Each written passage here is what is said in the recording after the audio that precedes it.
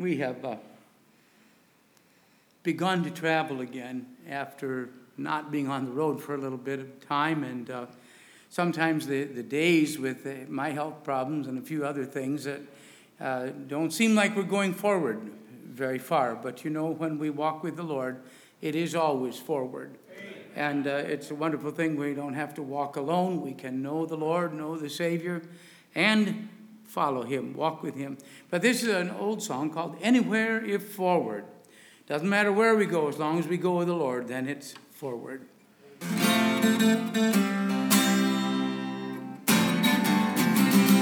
Anywhere if forward in the King's highway, to the prize before us, nearer every day, learning more of Jesus and his holy will, never turning backward, never standing still. Anywhere if forward, forward is the word. Have you not the captain's orders heard? Lead us, Heavenly Father, lead us on, we pray. Anywhere if forward in the King's highway,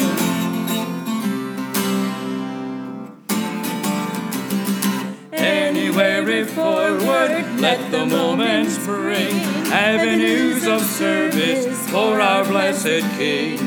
Work for him is precious, toiling in his might, for his yoke is easy and his burden light. Anywhere if forward, forward is the word. Have you not the captain's orders heard?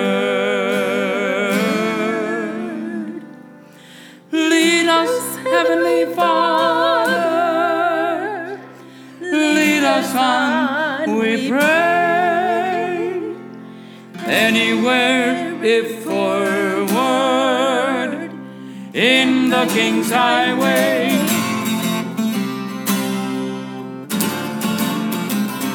anywhere if forward, step by step we'll go, where his word and spirit shall the pathway show. Forward in his service, in the life of rest, spreading wide his kingdom, useful, glad, and blessed. Anywhere if forward, forward is the word. Have you not the captain's orders heard?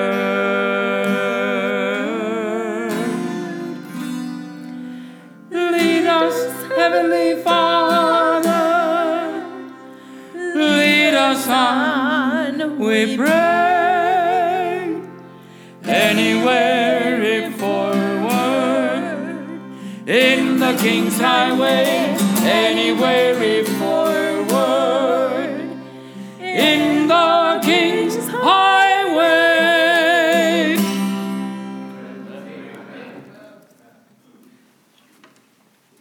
I pulled an old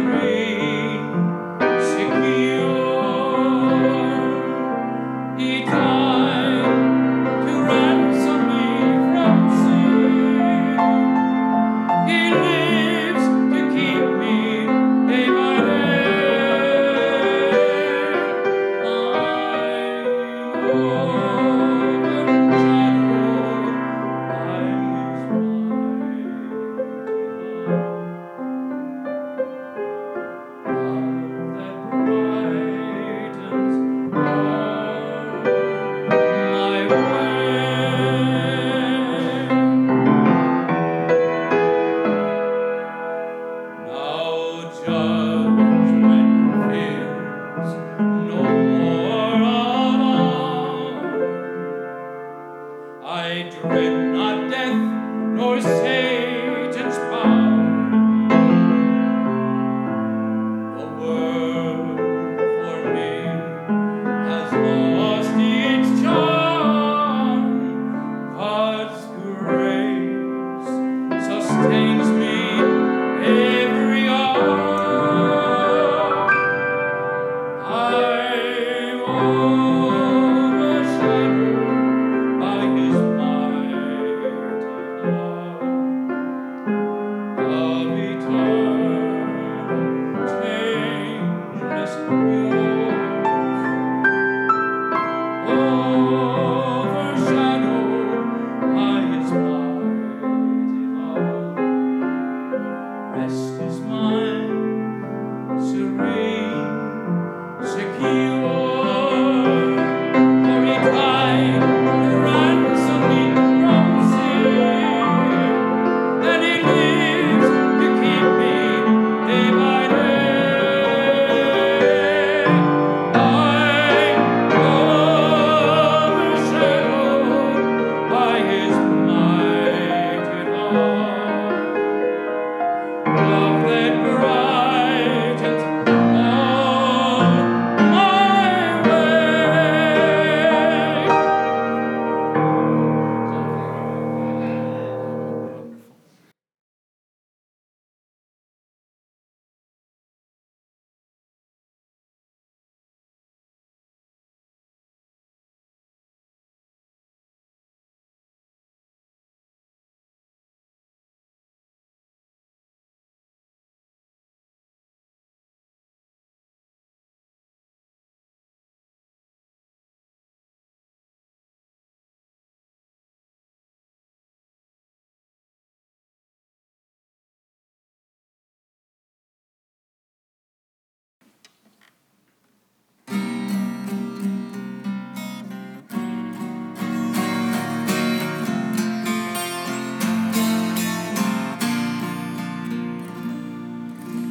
I know a name that can drive away all sorrow. I know a name that is sweeter than them all. I know a name from which comfort I may borrow when others fail and when tears of anguish fall. I know a name, a wonderful name. That wonderful name is Jesus. I know a name that can still the raging tempest. I know a name that can calm the troubled sea. I know a name with a tender touch of healing for every heart that by sin may troubled be. I know a name, a wonderful name.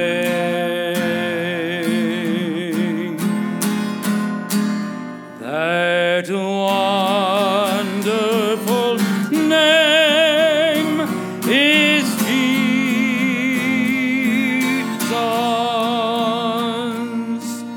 I know a name that dispels the powers of evil.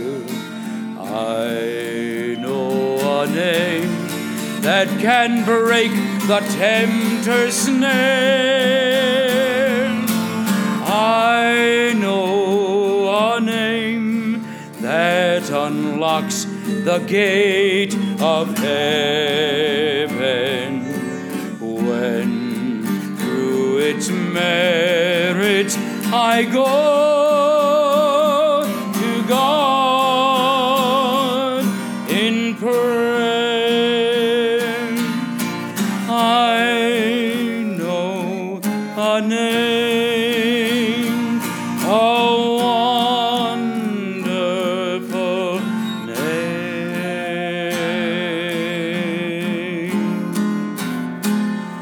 That wonderful name is Jesus.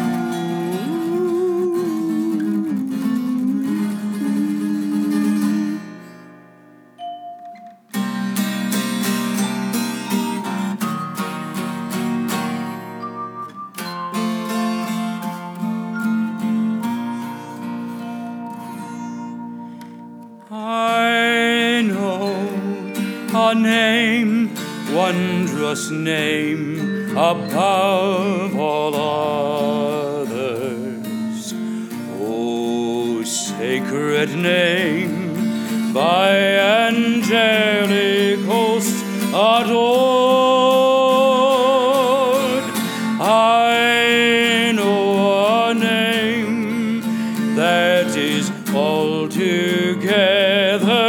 lovely. Oh, precious name of my living Christ and Lord. I know a name, a wonderful name.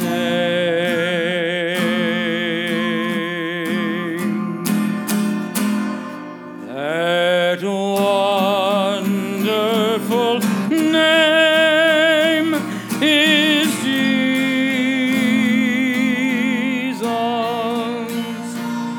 That wonderful name is Jesus.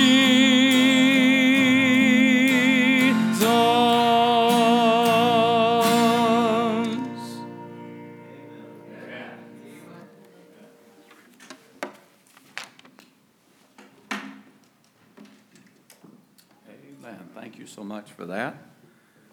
That was wonderful. That was wonderful, and that was a lie. However, I do like chicken McNuggets. I call them chicken McNugget-ish because you're really not sure if they're nuggets or not, but only with sweet and sour sauce. And I have broadened my horizons into the Mexican food industry and found that if you take a piece of grilled chicken, cover it with queso cheese, throw some mushrooms on there, put it on a bed of rice, it's really good. And so if they sell that at a Mexican restaurant, I will go and eat it. But I don't, I tell you what, I thought Preacher liked me. And I was sitting there thinking, I'm looking forward to him playing that harp. But I really want to play the vibraphone. Because you got the sticks, you go, 1, 2, 3. And that's probably the closest I'll ever get to being in a band. And that'd be kind of cool. Independent Baptist band, a harp and a vibraphone. Alrighty. Well, starting off good already.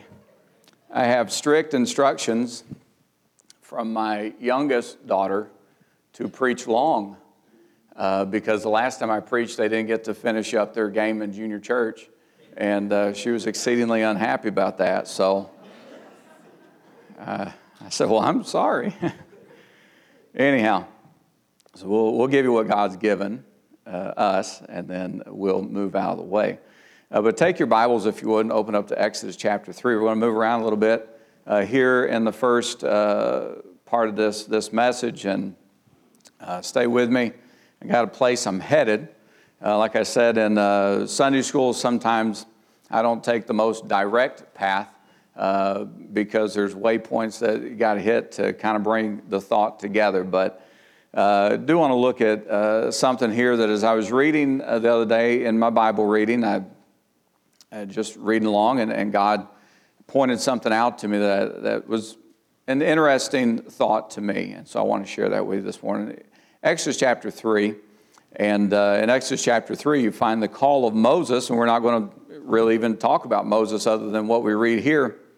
But in Exodus chapter 3, and we'll start in verse number 1, it says, Now Moses kept the flock of Jethro, his father-in-law, the priest of Midian, and he led the flock to the backside of the desert and came to the mountain of God, even to Horeb. And the angel of the Lord appeared unto him in a flame of fire out of the midst of a bush. And he looked, and behold, the bush burned with fire, and the bush was not consumed. And Moses said, I will now turn aside and see this great sight, why the bush is not burnt. And when the Lord saw that he turned aside to see, God called unto him out of the midst of the bush and said, Moses, Moses. And he said, Here am I. And he said, Draw not nigh hither, put off thy shoes from off thy feet, for the place whereon thou standest is holy ground. And then I want you to catch what he says here in verse number 6. Moreover, he said, I am the God of thy father, the God of Abraham, the God of Isaac, and the God of Jacob. And Moses hid his face, for he was afraid to look upon God. And really what I want to take out of that entire passage there is what we find in verse number 6, when he mentions that I am the God of thy father, the God of Abraham, the God of Isaac, and the God of Jacob. And I want to look at these three men, but primarily Jacob this morning. And an interesting fact that I saw when studying through this about Jacob and some things that we want to look at today. Let's pray, and then we'll get into the message. Father, we thank you so much for the word that you've given us. Lord, we thank you for the good time we've had already, for the Sunday school hour. And Lord, we thank you for the good music that we've heard. And Lord, we thank you for the music that we've been able to participate in. But God, I pray that you turn our hearts toward your word at this time. And Lord, that you would have preeminence in this, what's about to be spoke. Dear Lord, that it would be your words, not mine, be your thoughts, not mine. And Lord, that you would take what you've given me and use it, dear God, to work in our hearts and bring us closer to you. And we'll thank you for that. Lord, if there's one here this morning that's not saved, that doesn't know your Son as their Savior, I pray that you would work in their heart. They might not leave this place without that knowledge, and we'll thank you. And everything that we do, God, may be for your honor and your glory. In Jesus' name, amen. So I want to take and walk just a few pages backwards to Genesis chapter 25.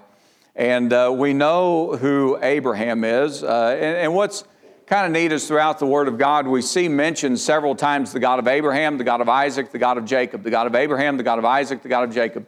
Over and over again, God refers to himself in this way as he is speaking to people. He'll say, come unto me, I am the God of Abraham, I am the God of Isaac, I am the God of Jacob. And so over and over again, he refers to himself this way. Whenever God refers to himself in a manner, we ought to pay attention to it because it means something. God doesn't say anything that does not have some sort of meaning from which we can glean some knowledge. And so as I was looking at this, I thought, well, that's kind of interesting. Abraham, the great man of faith. Over in Hebrews chapter 11, the Bible tells us, by faith, Abraham, when he was called to go out into a place which he should after receive for an inheritance, obeyed, and he went out, not knowing whither he went. By faith, he sojourned in the land of promises in a strange country. And then it says, he looked for a city that hath foundations, whose builder and maker is God. And so we know that Abraham was that great man of faith who stepped out, going to a place that he didn't even know, just because God told him to. Later on, God refers to him as his friend. And so as I was reading and thinking about these things, I thought, well, I can understand that he would call himself the God of Abraham. I mean, that's a great man of faith. That's a great man of character. That's one of the great patriarchs, the founder, and the one that God chose for absolutely no reason other than he chose him to start his people, the Jewish people, from his lineage. And so we see the God of Abraham. Then he'll call himself the God of Isaac. And Isaac, I got to think about Isaac. And I thought, well, that's that son of Abraham, that promised one, the heir, the one that would carry on his lineage, and the one that God used to show how we should be willing to sacrifice ourselves when God said, take thine son, thine only son, Isaac. And he told Abram to take him up. And we always look at Abram as such a great picture of faith. But what about Isaac?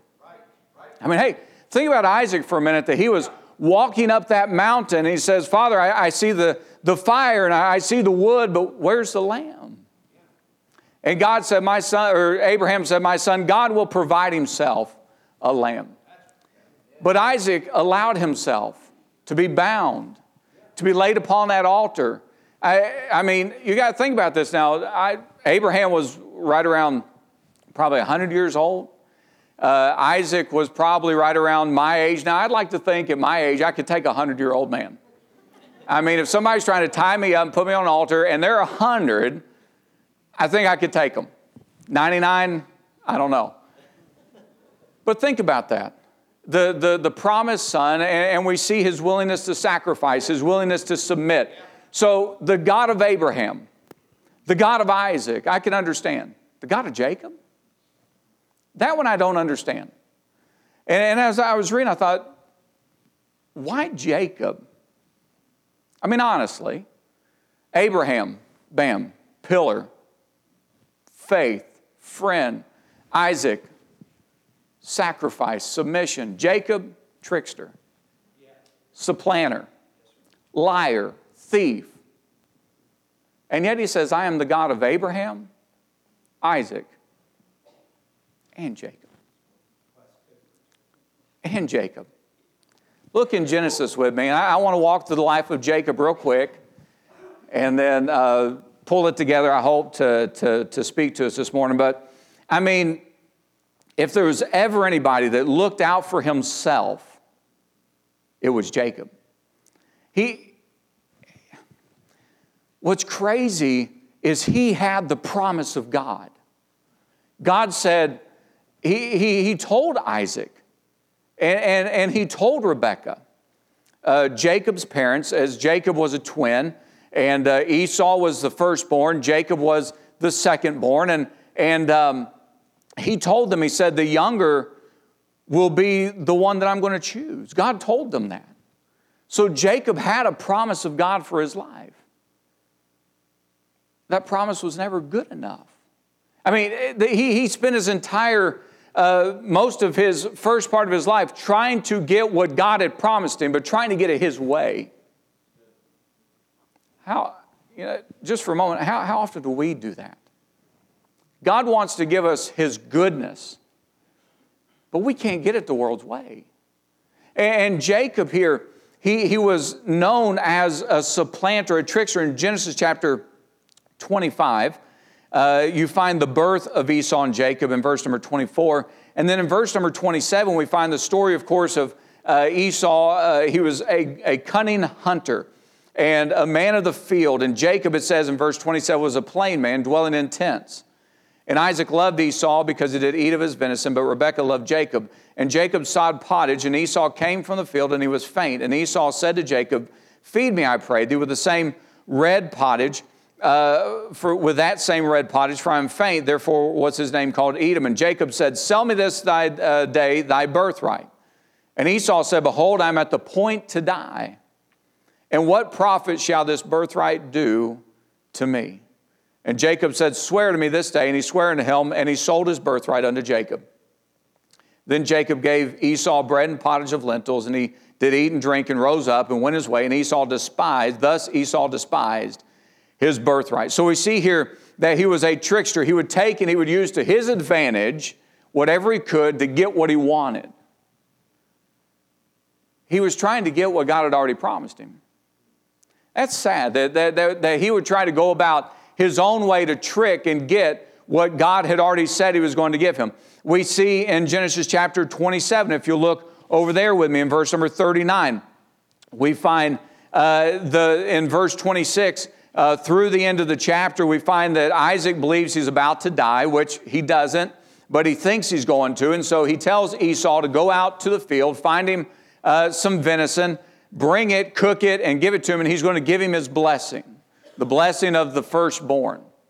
Well, Rebekah hears about this, and we probably know the story, and she tells Jacob, go and get me a goat. Now, honestly, if I was Isaac and I found out somebody fed me a goat instead of venison, I'd be mad right there and not bless them at all. But she makes it taste good somehow, and she takes and she cooks that goat and fixes it. And, of course, Jacob, we see here, he goes in to his father and he steals that blessing. Not only is he a trickster, he's a thief. And I would go so far as to call him a traitor. He stole it from his own blood, from his own family. Now remember, go back to Exodus. What did we read? We read that he is the God of Abraham, Isaac, and Jacob. This is who Jacob is. He's always looking out for number one. He's always trying to get what he wants in his way and not caring who he hurts to do it. Think about that. It's sad, but I see a lot of Christians that are that way. They want what they want, and they're going to get it the way that they can get it, and they don't care who they hurt, whether it's family, friends, doesn't matter as long as I get mine. We ought not be that way as Christians, especially as Christians. We ought to allow God to give us what he wants us to have in his time and in the way that he wants to give it to us. And so we see here that Jacob is in a mess of his own making. How many of you could say, hey, I've been in a mess of my own making at one point or another in my life? Brother Dave, you're not going to raise your hand? I mean, a mess of our own making. I've been there. I've got myself in deep because of stupid mistakes and trying to get what I want instead of waiting on what God has for me. I think we could all raise our hand. We might not want to, but I think we could. Why? Because we're human. We're faulty. We have a brain that just short wires sometimes, and we'll make a stupid mistake and end up with a mess. And that's where Jacob is in this passage. And so we see that he has deceived his father, deceived his brother, and now he's got a mess. And so as we continue on through the life of Jacob, we find out that Esau wants to kill him. Maybe we think that's a bit harsh. I don't know. I don't know how I would feel in that particular. I think I'd be more upset that mom could make goat meat taste like my venison but his brother wants to kill him. And so now they formulate another plan. I mean, we need to understand that just because one, we formulate one plan and that messes up, and so we think, well, I'll figure out another plan to fix that. We need to learn from the first mistake and say, hey, that was stupid. Let's just let God do what God wants to do. I honestly think that if Jacob had just allowed God to take care of it, he would have been all right. Step back with me just in time and think about Isaac. Isaac was Abraham's son of promise, And what did Abraham not want Isaac to do? He didn't want him to take a wife of the land where they lived, where God had sent him. But he didn't want Isaac to go back to his family to take a wife because he didn't want him to end up staying there. So what did he do? He took a trusted servant and sent him back to get a wife for Isaac. So he got Rebekah. Worked out pretty good. Well, here we have Rebekah, the one that was brought from there. She formulates, she got him, helped get him into this mess. Now the brother wants to kill him, so she formulates a plan. I'm going to send you out of the land where God wants us to be, to go find a wife, because I don't want you to find a wife here. How did it work out the first time? They sent a servant, he found a wife, and brought her back. I honestly think that had they done that for Jacob, he wouldn't have had a mess later on because he had 2 wives. Why? Because he got tricked later on, we're going to see. So instead, she formulates a plan to send him away to save his life, but she's sending him right out of the place that God had promised to him. Oh, we got to be careful as parents that we don't make a mess and then end up carrying our children or sending our children or showing our children how to get out of what God has for us. And so as we walk through Jacob's life here, we see that now he is having to run. They formulate a plan to get him out of here. And as he goes on his way, look at me in Genesis chapter 28. And Rebekah and Jacob, they got this plan to go to Isaac. He okays the plan. They send him away. And in verse number 10, it says, "And Jacob went out from Beersheba and went toward Haran.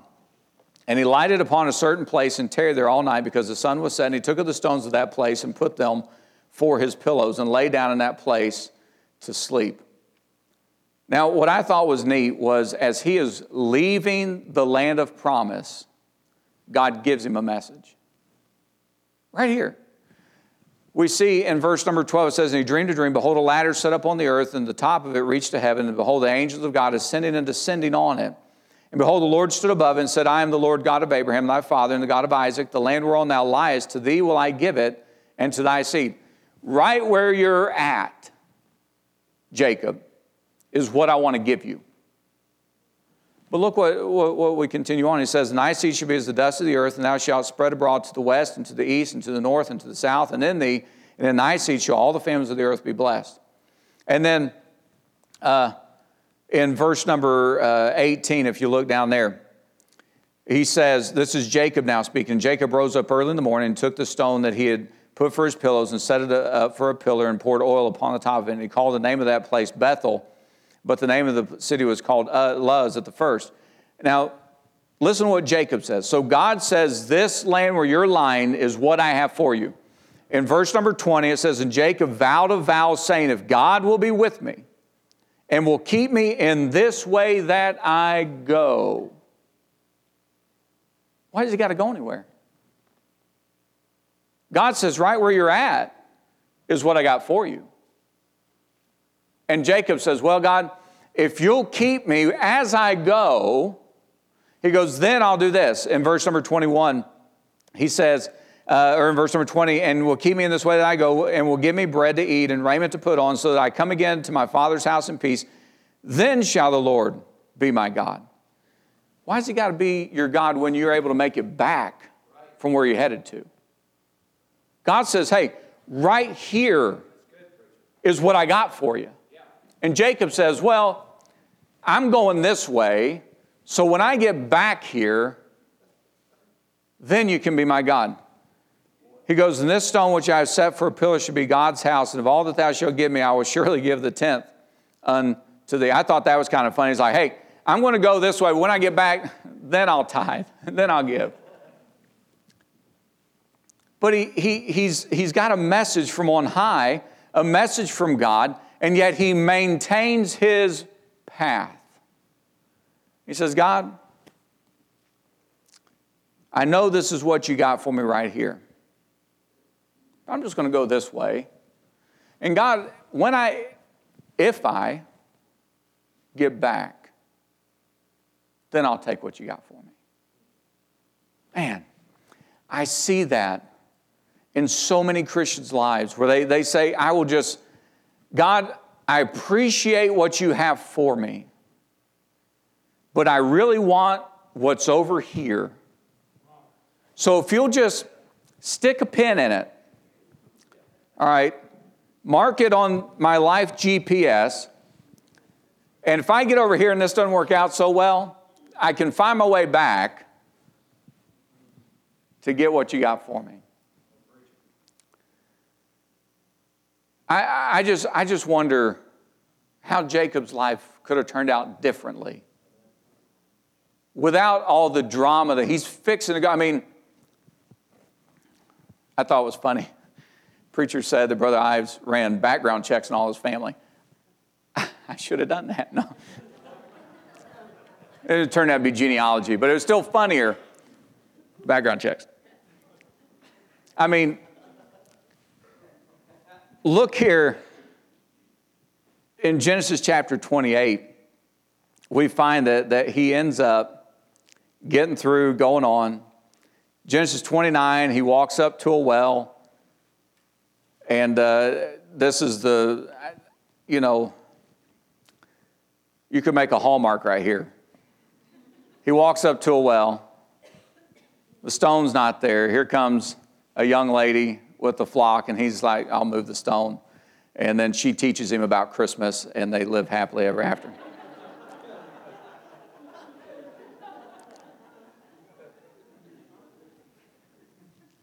Anyhow, I got a title for it too.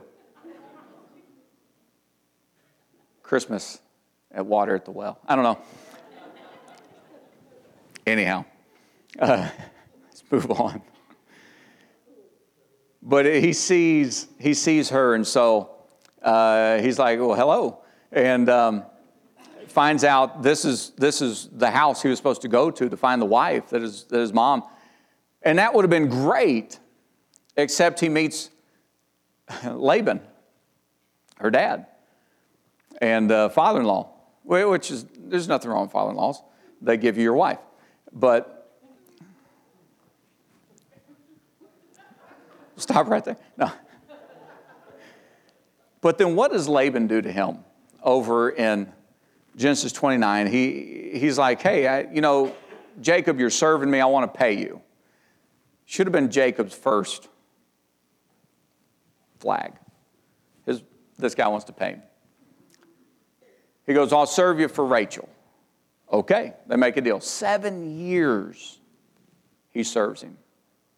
And what happens? He gets tricked. The trickster gets tricked. I think a lot of times we think, why did they do that to me? Because we did it to somebody else. Be not deceived, God is not mocked, for whatsoever man soweth, that, what we sow, shall he also reap. And so he gets tricked. He gets Leah. So then he does what? He serves another 7 years to get Rachel. And then he starts getting paid in sheep and cattle. And it says Laban changed his wages once, twice, 3 times a year sometimes to try to stay ahead of him. And what did Jacob do as he changed his wages? Jacob would work things out to his advantage. And then finally, he says, you know what? I've had enough of this. I am going to get out of here and go back. Go back to where I should be. And so he packs, and he does it the wrong, he packs everything up. He waits until Laban is shearing sheep. He packs up his family, his wives, his children, all his flocks, and he steals out of town and gets about 3 days' journey, and Laban finds out. So then Laban comes after him and catches him. Now, God told Laban, be careful what you say, that it's neither good nor bad. Because Laban was hot. He was hot because his daughters were gone, his grandkids were gone. Somebody stole the idols out of his house. I mean, he was upset. I think in today, somebody stole his big screen TV.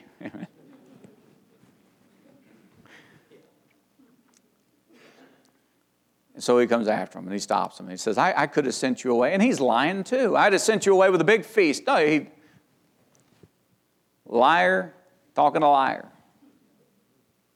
And yet he lets him go. And so now Jacob is on his way back. I want you to turn with me over to Psalm chapter 146. And this is where God spoke to my heart as I was reading through this psalm. In Psalm 146, he says, Praise you, the Lord.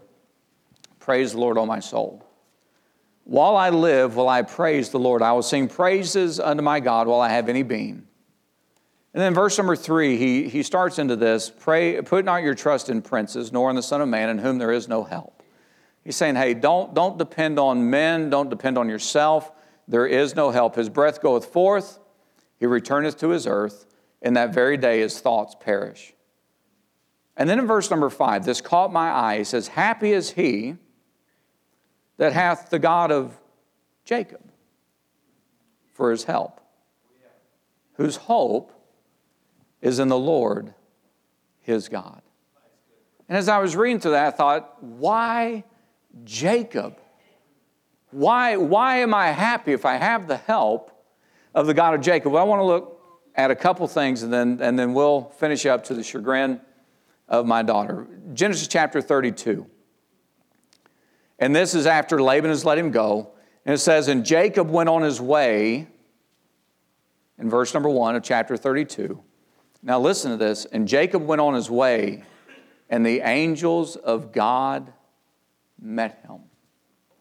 Remember that pin we stuck in it over here? God never moved. God never moved. Jacob said, I'm going to go on my way and get what I can get. And God said, okay. But he never moved. And so when Jacob finally had enough of his mess, and he turned back and he came, he was right there. And God met him. And look on with me here in Genesis chapter 32. He goes on and says, and when Jacob saw them, he said, this is God's host. You know what's important when people get away from God is when they come back, they still see us, the host of God. Still here, still serving, still smiling, still loving, never moving from where God has put us. And so he says, this is God's host. And then we find probably one of the best known stories. We go down, we find out that Esau's coming, he's heard that Jacob's on his way. And he's coming to meet him with 400 men. What a hello. Jacob hears that. I mean, what would you think if the brother that you stole everything from, you took his blessing, you took his birthright, you stole out, I mean, you left out of town trying to get away because he wanted to kill you, and you find out he's on his way and he's got 400 men. Well, I doubt he's coming to throw you a party. I mean, that's what I would think. He's not coming there, 400 handshakes. So Jacob, once again, he just got back to where God wanted him. And it's just like Satan would for one of us. As we get back to where God wants us, he's going to throw something else at us. So Jacob starts planning again. And he says, well, I'll get everything planned and I'll split everybody up. And in verse 7, he was greatly afraid and distressed. He divided the people. He divided the flocks. He divided the herds. He divided the camels. He sent Leah and her kids first because he loved her a little bit less than Rachel. And, and then, but then he came last. Why? Because he loved himself more than even all that. And yet, there was an intervention that was necessary in his life. Look with me in verse number 24 of Genesis 32. And Jacob was left alone. alone. That's where we need to get, is alone. It says, and there wrestled a man with him until the breaking of the day. You know, I think so often God is waiting to intervene in our life if we'll just be alone for a moment and let Him work on us. Let Him wrestle with us. It wasn't in the group. It was when they had all passed over that brook and he was left alone. And it said there wrestled a man with Jacob. You know, he got back. He was back here. He's back where God, but God still needed to do something to him to get him back where He wanted him to be, to be able to do what He wanted him to do. Hey, maybe you've made a mess of your life and you've gotten away from God. You've gotten away from church, and you're like, well, I'm back in church now. Being back in church isn't enough. Being back in a relationship with God is what it will take to keep you where God wants you. I mean, he had made it back, but now he's having an intimate one-on-one wrestling match with God Almighty. Think about it. An intervention that was necessary. Why? Because God needed to do something in his life. He tells us in the book of Psalms in chapter 46, be still and know that I am God. You know what Jacob needed? He needed God to show him that he was God. Why? Because for so long, Jacob had been God in his life. He sent his herds, he sent his cattle, he sent his servants, he sent Leah, he sent Rachel, and he stayed in the back.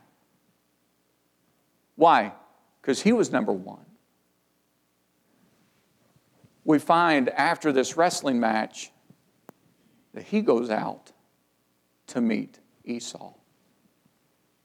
All of a sudden, somebody bigger was in charge of Jacob's life. See what happened here in Genesis chapter 32.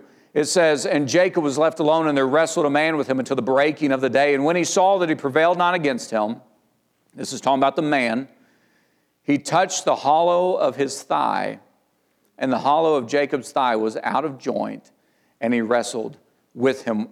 We see an injury that was noticeable. In the Word of God, this word wrestled, it says, and this is the only time that it's used in the Word of God, and it means to grapple, to get dusty, to fight for supremacy over another.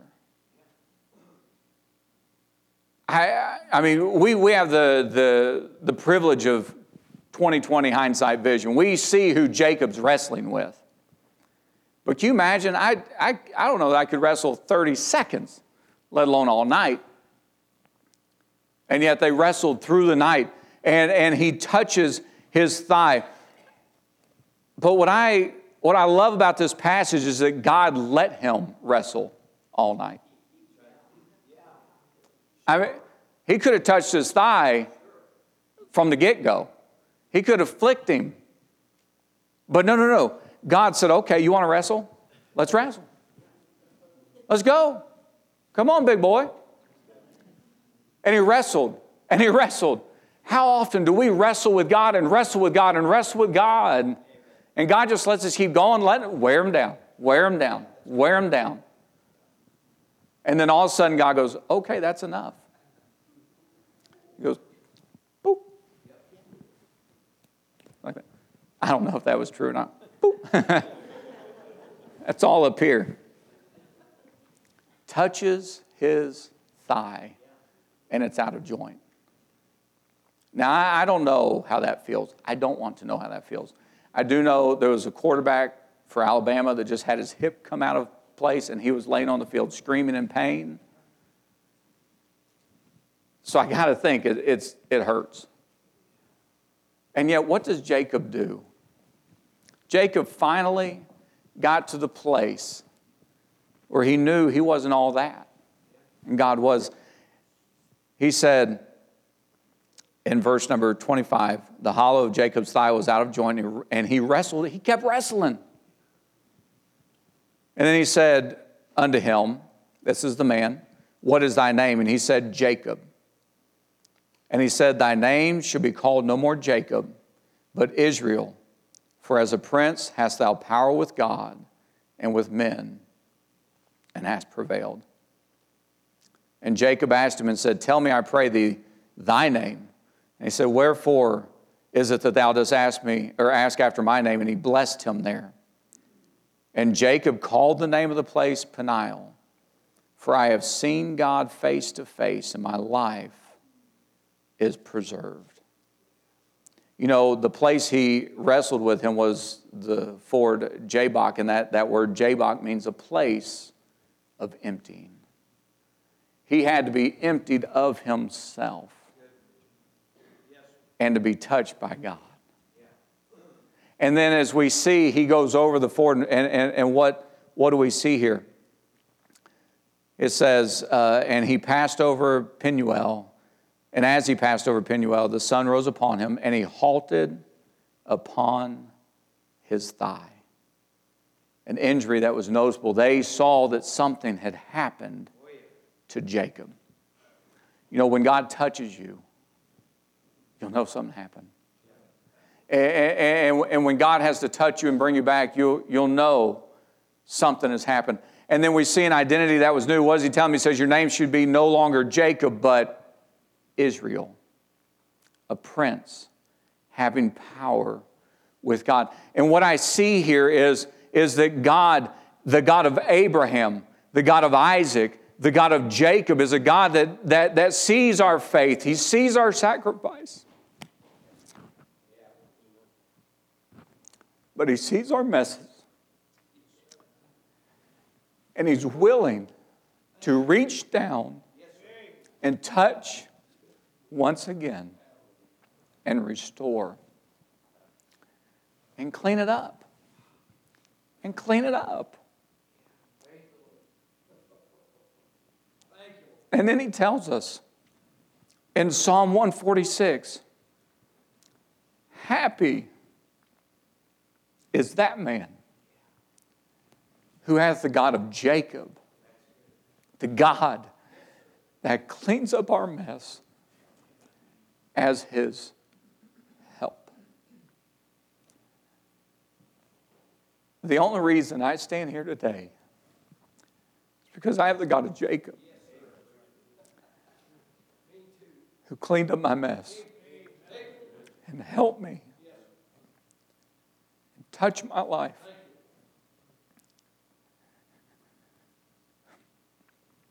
And then we see Jacob move on. And you know that over and over again throughout the Scripture, whenever they're talking about a situation where somebody has gotten themselves into a mess and God has gotten them out, you know who they refer to? The God of Jacob. This psalm was written about the time that they were rebuilding the temple when the Israelites were coming back into the land. What had they been in? A mess. And they wrote this, happy is he that hath the God of Jacob as his help. Maybe you've got a mess in your life today. God can help you. Why? He specializes in cleaning up messes. Maybe you're here today and you don't even know who God is. He can help you. He specializes in cleaning up messes. Let's bow our heads and we're going to have a short time of meditation. Father, we thank you so much for your word. And God, what a wonderful promise it is that you will pick us up, dear God, and clean us off and use us, oh God. Lord, I don't know, maybe there's one this morning, Father, they've got a mess. And they need your touch. Touch them, dear God. Maybe there's one this morning, dear God, that doesn't even know your Son is their Savior. Would you prick their heart? Might they come and find salvation today? And Lord, maybe you got a Christian that's doing good, living right, living clean, no messes needing cleaned up. Lord, maybe you need to touch their heart. They might tell you thank you. But Lord, work in us today, we pray. In Jesus' name, amen.